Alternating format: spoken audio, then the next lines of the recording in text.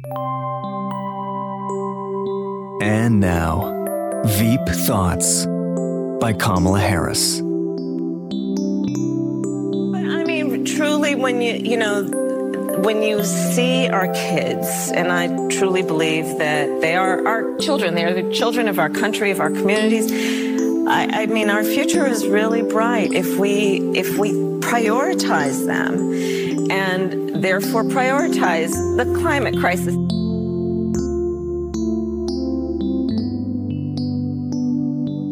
This has been Veep Thoughts by Kamala Harris. Stu Does America.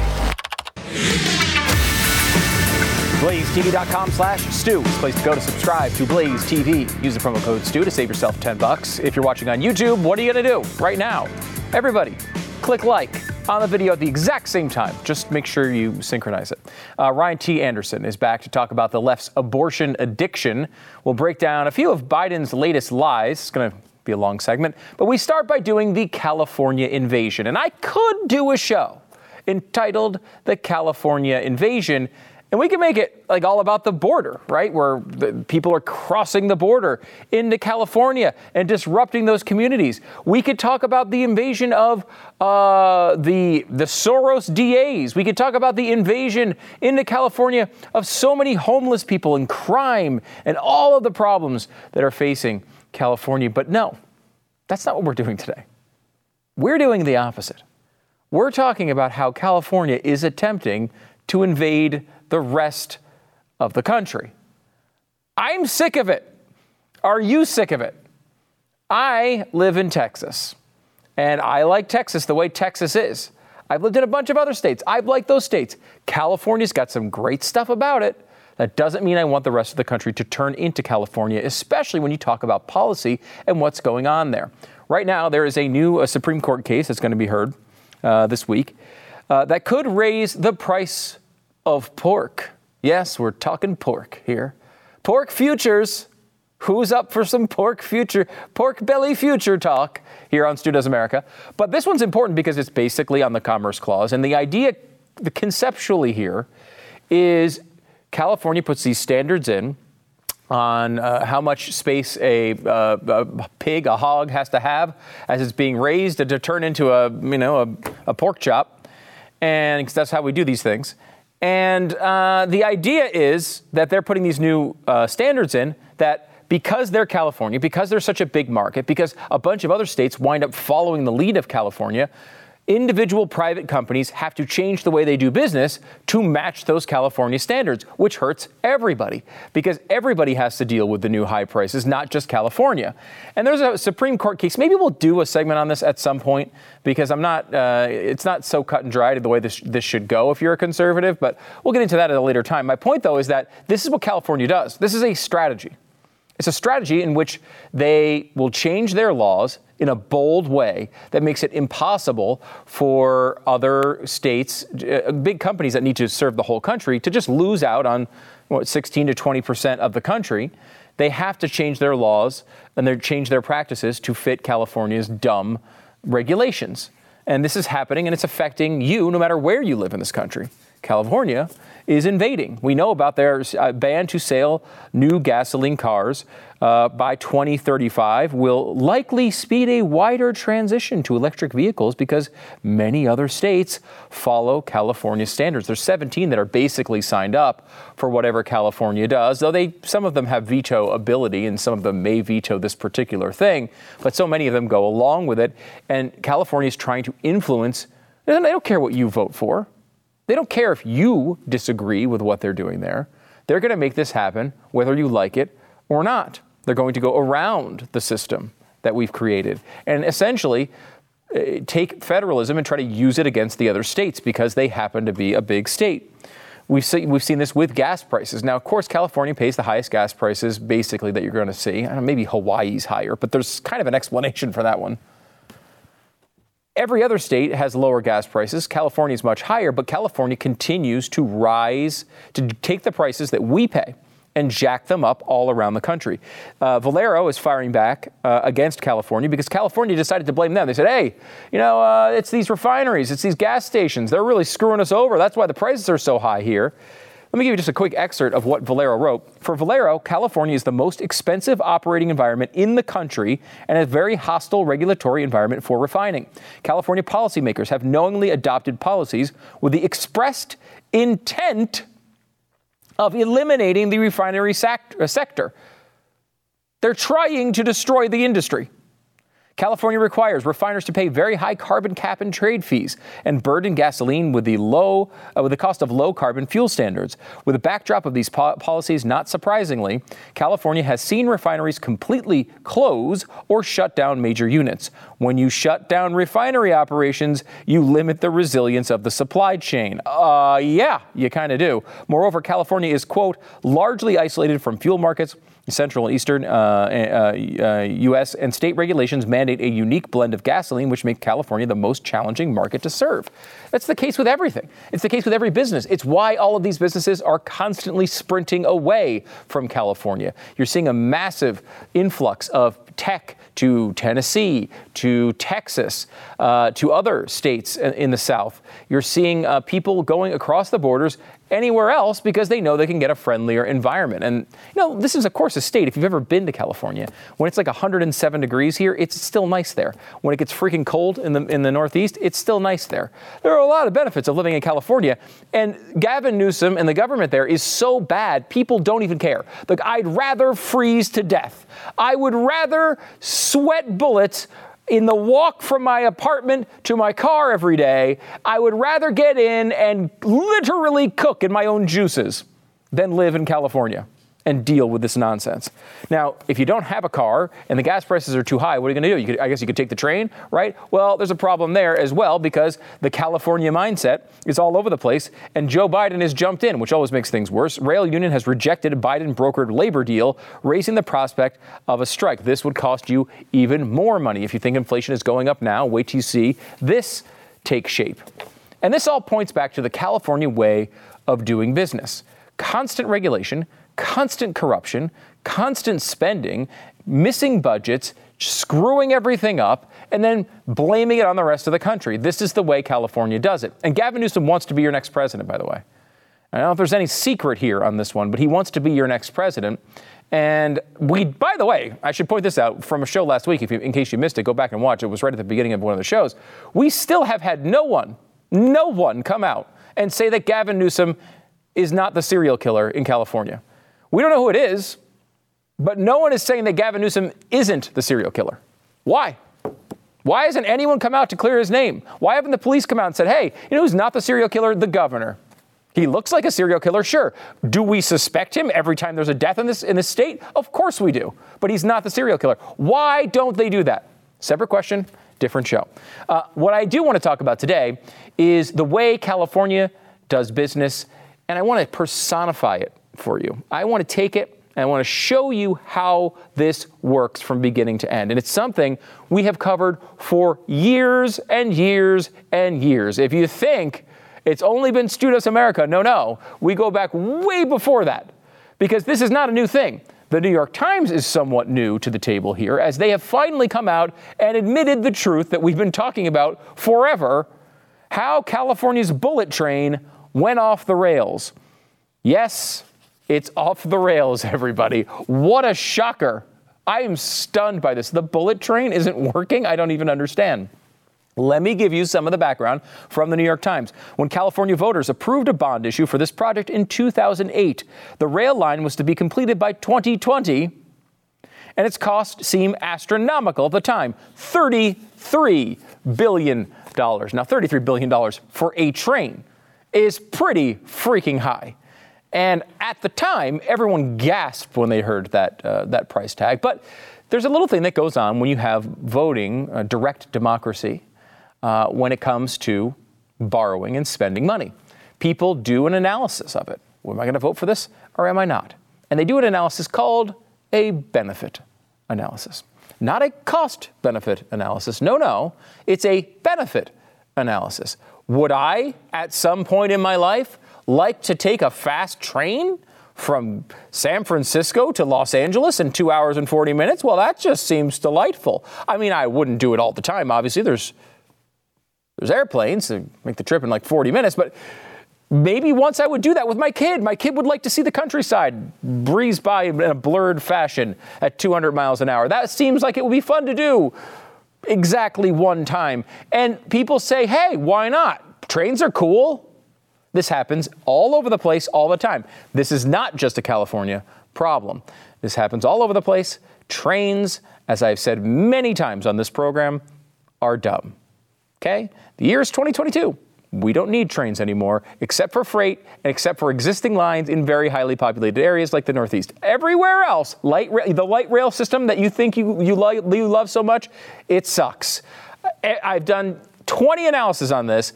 Every single one of them sucks. Well, not the one in my city. Yes, the one in your city sucks. It's costing you a fortune. Not nearly enough people ride this stupid thing. Well, I got on it after a game and it was crowded. It doesn't matter.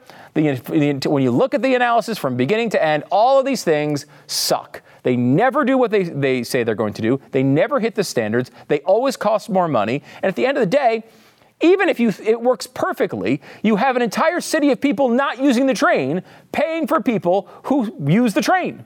That's just inherently wrong. But that's a whole other story.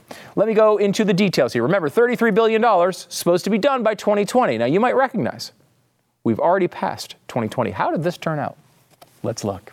14 years later, construction is now underway on a part, not the whole, but a part of a 171-mile starter line, not the whole thing, connecting a few cities in the middle of California, which has been promised not for 2020, but for 2030, and few expected to make that goal.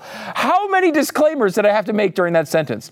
It wasn't 2020, it's now 2030. It's not the whole line, it's now a smaller line. It's not even that whole starter line. It's a small section of it that isn't even done, but has been started, and no one even thinks they're going to hit the 2030 goals. Well, that worked out so well, but there's more to this fun little story. Let me take you back in time. Yes, I promised you would go back in time in this episode. Back in 2013. Now, this show, of course, Stu Does America, the highly acclaimed, award-winning, award-eligible program. And it is, of course, fantastic. But there was a precursor show to this, a show I did weekly called The Wonderful World of Stu. And I was obsessed with how much trains suck even back then. And not just every other train system, which I did a bunch of stuff on how bad your train system is, no matter where you live in this country. But we actually talked about this specific train program back in 2013. Let me give you a quick clip of this interview. It is the most expensive project in human history. No hyperbole aside, I don't even think the Great Pyramid of Giza cost this. Now, granted, they used a lot of slave labor back then, but if you had OSHA and you had a prevailing union wage on it, I still don't think it would be as expensive as the $68 gazillion choo-choo to nowhere here in California. So yeah, it is the largest project in human history. When it was first passed, it was supposed to cost how much?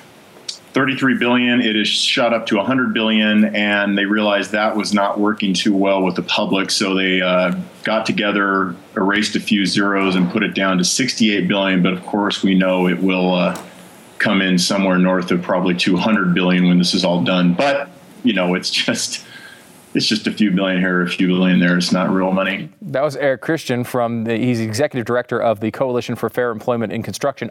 Is he still? I don't know. Poor Eric. Eric could be doing anything these days. Eric could be like a senator. He might be working at the Tilt-A-Whirl at your local carnival. I don't even know what he's doing anymore. The poor guy has been working against this project for so many years. He may have gone into a totally different line of employment by this point. But even then, we knew it was going to be way more than $33 billion. You heard his estimate was up to $100 billion. They backed it off to $68 billion. Well, where are we today? Now, remember, this has not been built. Okay? Not been built. They're not even planning to build the whole thing right now. And they don't think they're going to hit a goal of 2030. From the New York Times, costs have continued to escalate. When California High-Speed Rail Authority issued its 2022 draft business plan in February, it is estimated an ultimate cost at as high as $105 billion. Less than 3 months later, the final plan, quote unquote, raised the estimate to $113 billion. That's just the starting point, my friends. His $200 billion estimate is probably going to wind up being low if the thing is ever built. And most likely, honestly, it's been such a catastrophe that they may well never finish it. They may just burn this money, torch it, light it up on fire, and have a bunch of empty bridges that trains never cross all throughout the center of California. Now, part of this is the corruption element. They, instead of having, going on a straight line, which you probably would want to do with a bullet train, right? They diverted it to all these different politicians' communities 40 miles out of the way, and that's been a big hassle. But it's more than that. Federal grants of $3.5 billion for what was supposed to be a shovel-ready project, remember that term from the Obama era, pushed the state to prematurely issue the first construction contracts when it lacked any land to build on. It resulted in hundreds of millions of dollars in contractor delay claims. Well, of course, sometimes it's hard to build a train when you don't own the land the train is on. This can be challenging for many. And I would remind you, we got planes. Planes, they fly in the sky. High in the sky above everybody. And then they land at airports. We already have the airports. This is the one thing about, here's the difference. There's a couple differences between planes and trains. And let me just walk you through them here. Number one, planes are faster. So they would be the optimal choice between planes and trains. Number two, plane travel is now cheaper. Back in the day when Japan was building high-speed rail, it was the opposite in the 60s. But, it's a long time after that, boys and girls. And so now plane travel is cheaper than train travel. And the third thing that is really a differentiating factor here is when you have a train and you have 2 points, you want to connect them on the train, you got to put a line. Usually it's going to be really squiggly and going up to everybody's districts and having all sorts of fun things and goes back and forth all over the place. And then it comes to an end. And what you have there along that entire line, the squiggly line that goes to everybody's district that wants to get paid and do a favor for a friend and bring new travelers there, that's one giant infrastructure project. The entire path, all winding through hundreds and hundreds of miles. Imagine building a mall, or we've tried to see how hard it is to build a wall on our border. How hard it would be to create a 600, 700, 800 mile infrastructure project. Very difficult, right? With planes, you have 2 infrastructure projects at each end, and then the plane takes off and it flies in the air over all of the train tracks below and then lands at the other airport. A much better way to do business, and it costs a heck of a lot less. I have to give you this, though, before we move on from this topic, because this is what California is doing to us.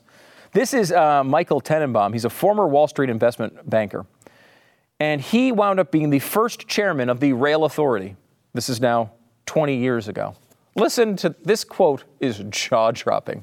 Quote, "I was totally naive when I took the job," said Michael Tenenbaum, a former Wall Street investment banker, who was the first chairman of the Rail Authority 20 years ago. "I spent my time and didn't succeed. I realized the system didn't work. I just wasn't smart enough. I don't know how they can build it now." Well, now that we spent how many billions of dollars, it's good to know that he doesn't think he's smart enough. And honestly, he's beating himself up a little bit there. It's not him.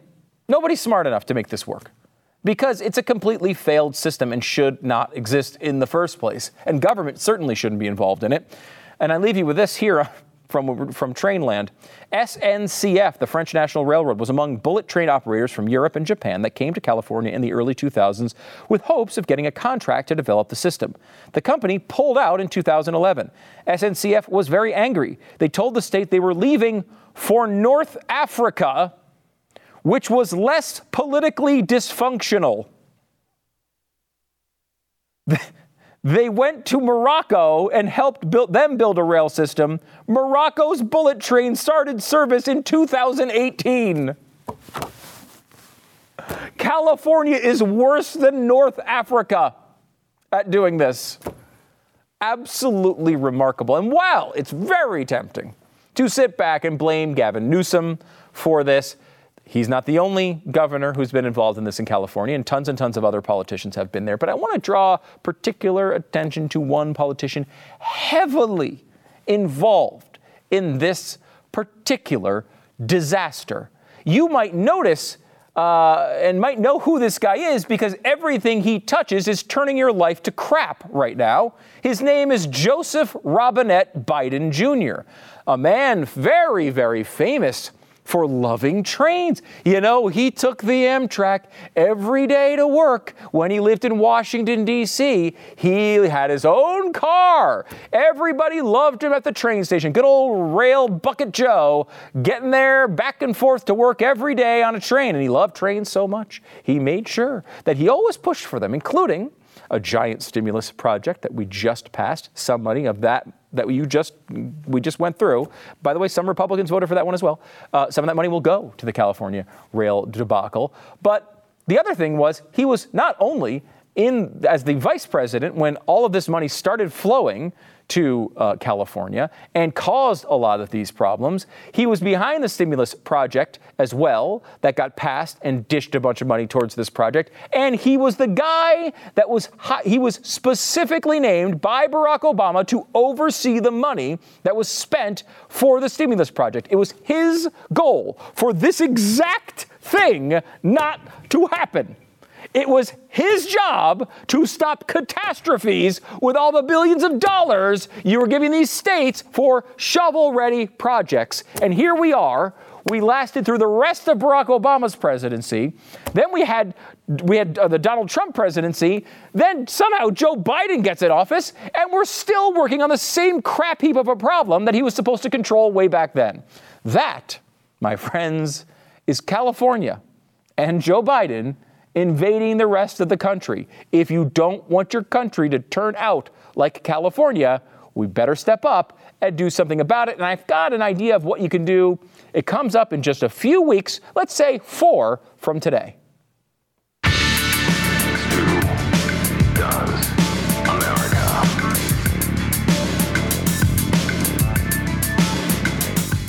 If you're anything like me, you have a certain tendency to put things off until the very last minute. And while most of the time that works out, kind of sometimes, the one thing you cannot really afford to wait on is setting up term coverage life insurance. You've probably seen the insurance commercials on TV and thought, I'll look into that at some point. Am I going to die? I'm pretty much indestructible. Look at me. Look at this physique. I'm never going to die. Now, of course, this isn't something you can wait on. You never know when something's going to happen, and you need to make sure your family is taken care of. So choose life insurance through Ladder today. Ladder is 100% digital, no doctors, no needles, no paperwork. When you apply for $3 million in coverage or less, just answer a few questions about your health in an application. That's it. Ladder customers rate them 4.8 out of 5 on Trustpilot, and they made Forbes' Best Life Insurance 2021 list. You just need a few minutes and a phone or a laptop to apply. Ladder's smart algorithms work in real time, so you'll find out if you're instantly approved. There's no hidden fees. You can cancel any time. You can get a full refund if you change your mind in the first 30 days, which is great. Ladder policies are issued by insurers with long proven histories of paying claims. They're rated A and A+ by AM Best. And finally, since life insurance costs more as you age, this is something you got to think about.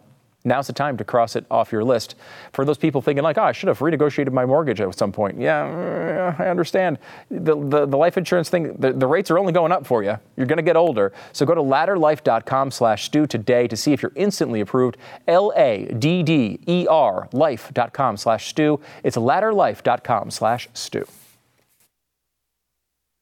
I'm happy to welcome Ryan T. Anderson back to the program. He's the president for the Ethics and Public Policy Center and co-author of Tearing Us Apart, How Abortion Harms Everything and Solves Nothing, which is available now wherever you get your books. Be sure to grab a copy.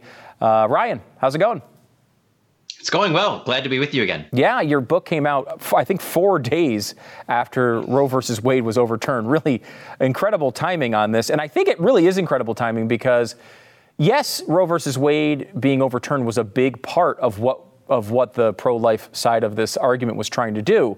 But it really just allowed this conversation to begin. Now we're at a place where we need to convince people of what the right side of this issue is, and that's exactly what your book attempts to do.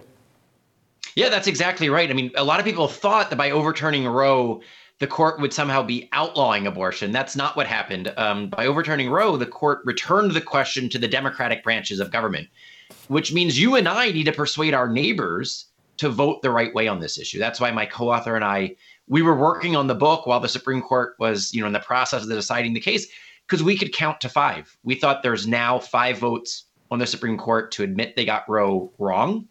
But that means we're now in the persuasion business. We need to persuade people about the right to life, about the sanctity, the dignity of the unborn child, and about the unjust act of abortion. It's an injustice, and we have to be willing to speak the truth on this. I totally agree with you on that. And although I've received a much different message from the media over the past few months, which has informed me basically nonstop that almost everybody is on the side of the pro-choice side of this argument, that they don't like that Roe versus Wade was overturned. They don't like the fact that Republicans are taking control of their bodies. And now Democrats have decided to run this campaign largely based on the abortion issue. My initial reaction to this was, look, the right has been pushing for this for a long time. They got good news here, right? This is good news with Roe versus Wade going away. The left never really felt the need to do anything because of the way the Supreme Court was acting. So they were the ones that were initially animated by the abortion decision. But once we get close to an election, I feel like that's going to overturn. Are we seeing any signs of that? I mean, the public opinion pollings, they don't support the pro-choice side, because the pro-choice side here is extreme, it's radical, it's unpopular. They don't just support abortion in certain tragic circumstances, maybe rape or incest or the life of the mother. They support, their official platform is support for abortion throughout all 9 months of pregnancy with taxpayer funding of abortion. And that is not popular at all with the American people. By contrast, look at something like Senator Lindsey Graham's bill, which would prohibit abortion after 15 weeks. 70% of Americans support that. 15 weeks. You can't find a single European nation that allows elective abortion after 15 weeks.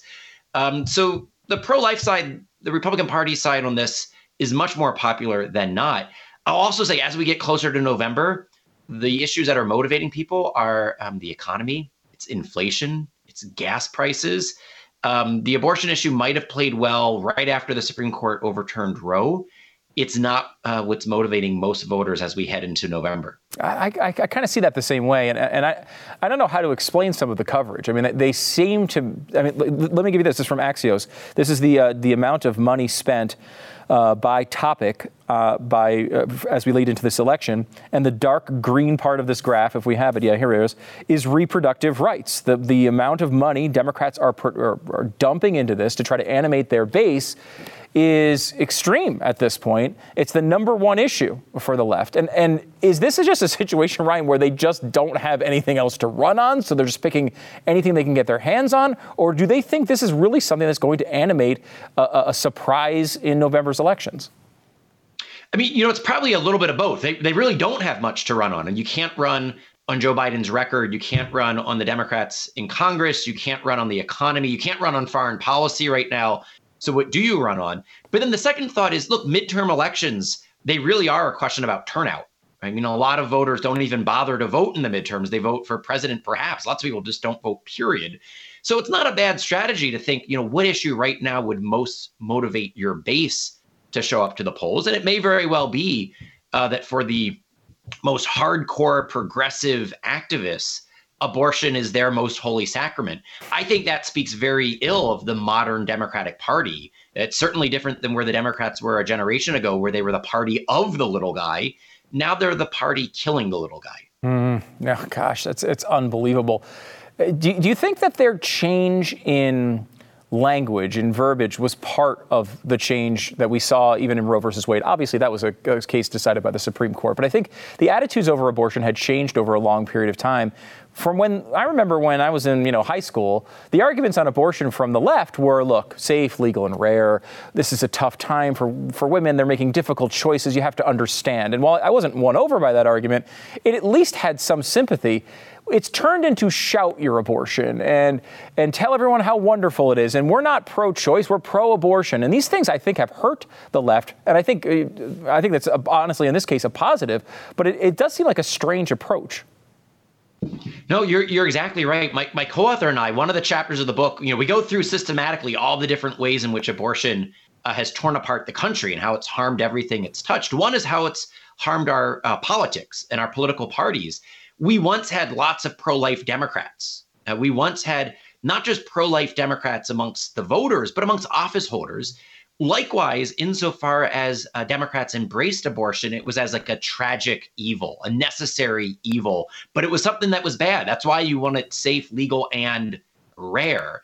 And we document that trajectory to now, as you point out, it's shout your abortion. It's not, we're not just pro-choice, we're pro-abortion. It's a positive social good. And I think, again, that's a negative trajectory for the Democratic Party, and it's been a negative trajectory for our nation. It would be much better for us as voters if we had a meaningful political choice between two major political parties, neither of which was committed to a fundamental injustice. And people forget, Casey versus Planned Parenthood. Casey's a famous Democratic family in Pennsylvania. This is not, it's just things have switched like crazy. Let me go to a specific race here in this coming election, which is the race in Ohio, J.D. Vance and Tim Ryan. Now, Tim Ryan's kind of proposed as this moderate Democrat, a working style Democrat against J.D. Vance. And in the debate they had, it was last night or the night before, J.D. Vance was asked about a particular case, a case in Ohio where a 10-year-old who had been raped, wanted to get an abortion, was forced to leave the state to get the abortion. And Vance was pressed on this over and over and over again. This is obviously a difficult thing to do. He sort of landed on, look, it's obviously a tragic situation, but a 10-year-old should be able to get an abortion. This is the most extreme possible challenge, though, to the pro-life movement. If someone asks this question to a politician, they're all going to get it. Every Republican's going to get it here. What should they be saying? I mean, look, I think as a moral matter, the circumstances in which a human being is conceived does not at all speak to the moral worth, the dignity, the value, the intrinsic worth of that human being. And so obviously rape is a terrible evil. It's unjust. It's a gross offense against human dignity and human rights. But the child is not the perpetrator. And so as a moral matter, that child has the same dignity and rights as you and me and every one of our viewers. As a political matter, I think it's entirely understandable why a politician might say, all right, let's just avoid, the toughest of cases. We'll have an exception for rape. Will you meet me halfway for the other 99% of abortions that take place? Are you willing to prohibit lethal violence in the womb if I'm willing to agree to a rape exception? Call the progressives on their bluff, because it's not just those tragic cases, those difficult cases that they want to have legalized abortion. They want legalized abortion throughout all 9 months. So I think it's a smart move on J.D. Vance's part to, turn the tables on Tim Ryan and say, all right, which protections for unborn human life do you support? Right? I'm willing to say as a political compromise, we'll have a rape exception. What are you willing to do as a political compromise? And the answer is nothing. Right? I mean, he's not in favor of any meaningful protections for unborn human life. And so I think we should be turning the tables on our opponents, take away the difficult case and say, look, we're willing to do that as a political matter. It doesn't change the moral value of the unborn child. What are you willing to do? And see what they say. Yeah, and Vance also kind of turned it around talking about that particular case, which was an illegal immigrant who actually raped the person, the little girl. I mean, it's just a terrible, terrible story. But like the policies that Ryan support, can lead to things like that happening more often, which is the real initial tragedy. Maybe, stopping it at the beginning would be the best possible approach. But let me go the other way and ask you this, Ryan. Why is it only Republicans and pro-life proponents that have to get pushed to these extreme edges? Yes, occasionally I will see a politician, an adept one, as you just pointed out, turn the tables and say, well, what about 9 months? What's going on there? But there is no effort by the media to get a Tim Ryan, who purports to be a Democrat, to answer for his extreme edge, which he seems to support. I mean, he seems to be there saying all the way to 9 months, the woman should have the choice. He's stated that before. Why is there no pressure on the other side of this from the media? Because the mainstream media is just, explicitly biased on this. They're all in on abortion. Unfortunately, it's very hard to find any pro-life mainstream journalists, and it does impact their coverage, their reporting, their editorial decisions, how they frame stories, et cetera, et cetera. I think Senator Marco Rubio has done a really nice job on this.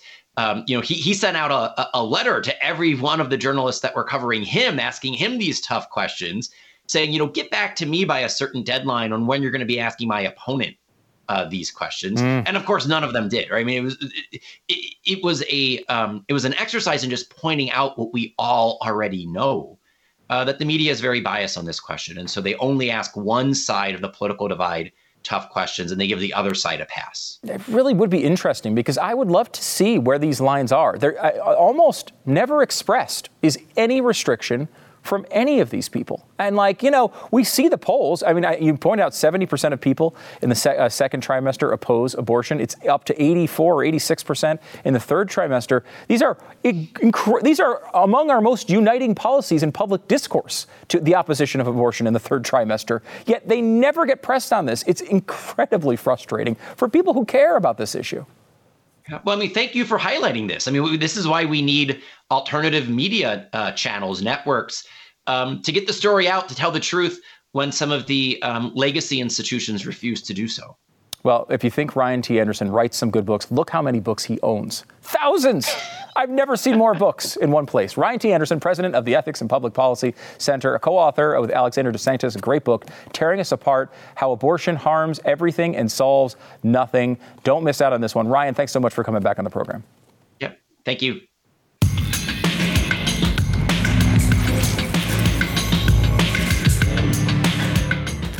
Well, this is a great time to tell you about preborn. Almost 1 out of every 5 Americans never have a chance to live outside the womb. Why? It's because of abortion. It's the leading cause of infant death in the world. Over 63 million babies just in this country alone. The global number is a billion. A billion people that should be here that are not. And that's just since Roe versus Wade was enacted. A lot more will be aborted in its wake. As Ryan was just pointing out, we now need to persuade, because these states can change their laws to whatever they want. The Ministry of Preborn and Blaze Media are partnering to help rescue 50,000 babies from abortion in 2022. They're working to put Planned Parenthood out of business by providing free ultrasounds to expecting mothers. 80% of the time, hearing that baby's heartbeat is enough to convince the mother to keep her baby. And when she chooses life, Preborn provides maternity and baby clothes, diapers, car seats, counseling, and much more free of charge. They support them after they make this great decision. That's their level of commitment to the preservation of life.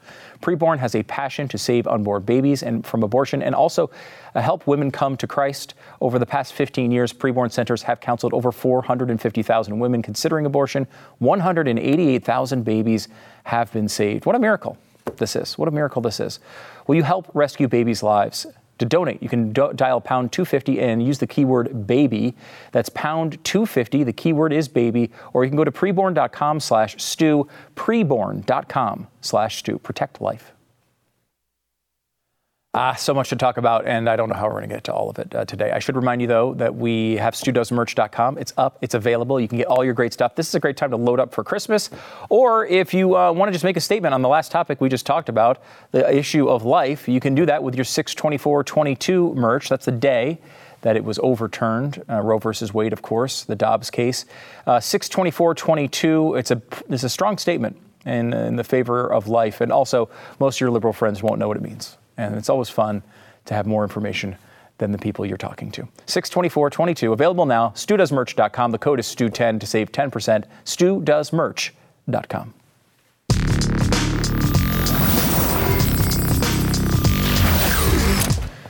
When it comes to liberals in Congress, they would never take term limits. They could have them right now. I mean, it was Jim DeMint who did a big constitutional amendment years ago, said, hey, how about term limits for Congress? And I think it got 27 votes. Now, of course, the same people who are almost all still there are thinking to themselves, hey, we can't, we're not going to limit our terms. We want to stay here forever. But what about the Supreme Court justices? We should probably stop them from having long terms like this. Well, why? They want to get people like Clarence Thomas and Samuel Alito out. That's why. They want new standards so they can force out the conservative justices that are thwarting their liberal agenda.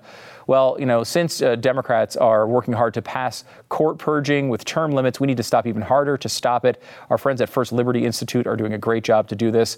And if you want the Supreme Court to stay as it is, an institution in this country, well, you want to help them support this cause. SupremeCoop.com, SupremeCoup.com. These guys did great work in the Supreme Court. They were involved in all the big cases over the past couple of years. SupremeCoop.com, SupremeCoup.com. At least 4 times, President Biden has described a ride on Amtrak to visit his sick mother in 2015 or 2016, recalling a conversation with a friendly train conductor. But Mr. Biden's mother died in 2010. The conductor also had been dead for several years by 2015. New story out about Joe Biden's lying. It is filled with anecdotes like this. Filled with them. Now, it also mentions Donald Trump in this way. Former President Donald Trump lied constantly. That's what they talk about, and they say how bad he was in comparison to Joe Biden. But listen to how they explain the lying from the President of the United States. Biden, storyteller-in-chief, spins yarns that often unravel. President Biden has been unable to break himself of the habit of embellishing narratives to weave a political identity. That just means lying. They were happy to say that about Donald Trump, apparently could not say that about Joe Biden. In Pennsylvania, the race is heating up. A new billboard from John Fetterman says, Dr. Oz is a Cowboys fan. Now, look, that is one of the worst things you can say about someone. I understand that, but especially in Pennsylvania. But still, I will just say, I'm getting to the point that Fetterman is so annoying. Is he even running a campaign? What is this? All he says is, I can't believe Dr. Oz got crudité at the grocery store and he likes the Cowboys. And I think he lives in New Jersey. Has he made any, has he talked about a policy? How is Dr. Oz the policy-focused candidate in this race? It's incredible. I'm at the point where I don't care if the socialists have 99 seats in the Senate. I just don't want John Fetterman there. That's basically where I am. And finally, Troy, I hate to do this. I really hate to do this. I hate to defend a former Dallas Cowboy. It makes me ill inside to do it. But Troy Aikman is getting bashed now. They are trying to come after him because during the game last night, when there was yet another ridiculous penalty for, I think, tackling too hard in the game, in the NFL game, he said, all right, this is getting ridiculous. We need to take the dresses off. Oh, well, you know what age we live in now, the woke age. You're not allowed to say take the dresses off. What about football players who do wear dresses? Why aren't we considering them? Here's the thing. Even if you're a dude and you're wearing a dress, you still should be playing football in the dress. So we should be taking the dresses off either way. But yet another ridiculous controversy. This world is getting so ridiculous, it's forcing me to defend Dallas Cowboys. It's a travesty, it's a sham, it's a mockery, it's a Travis Sham mockery.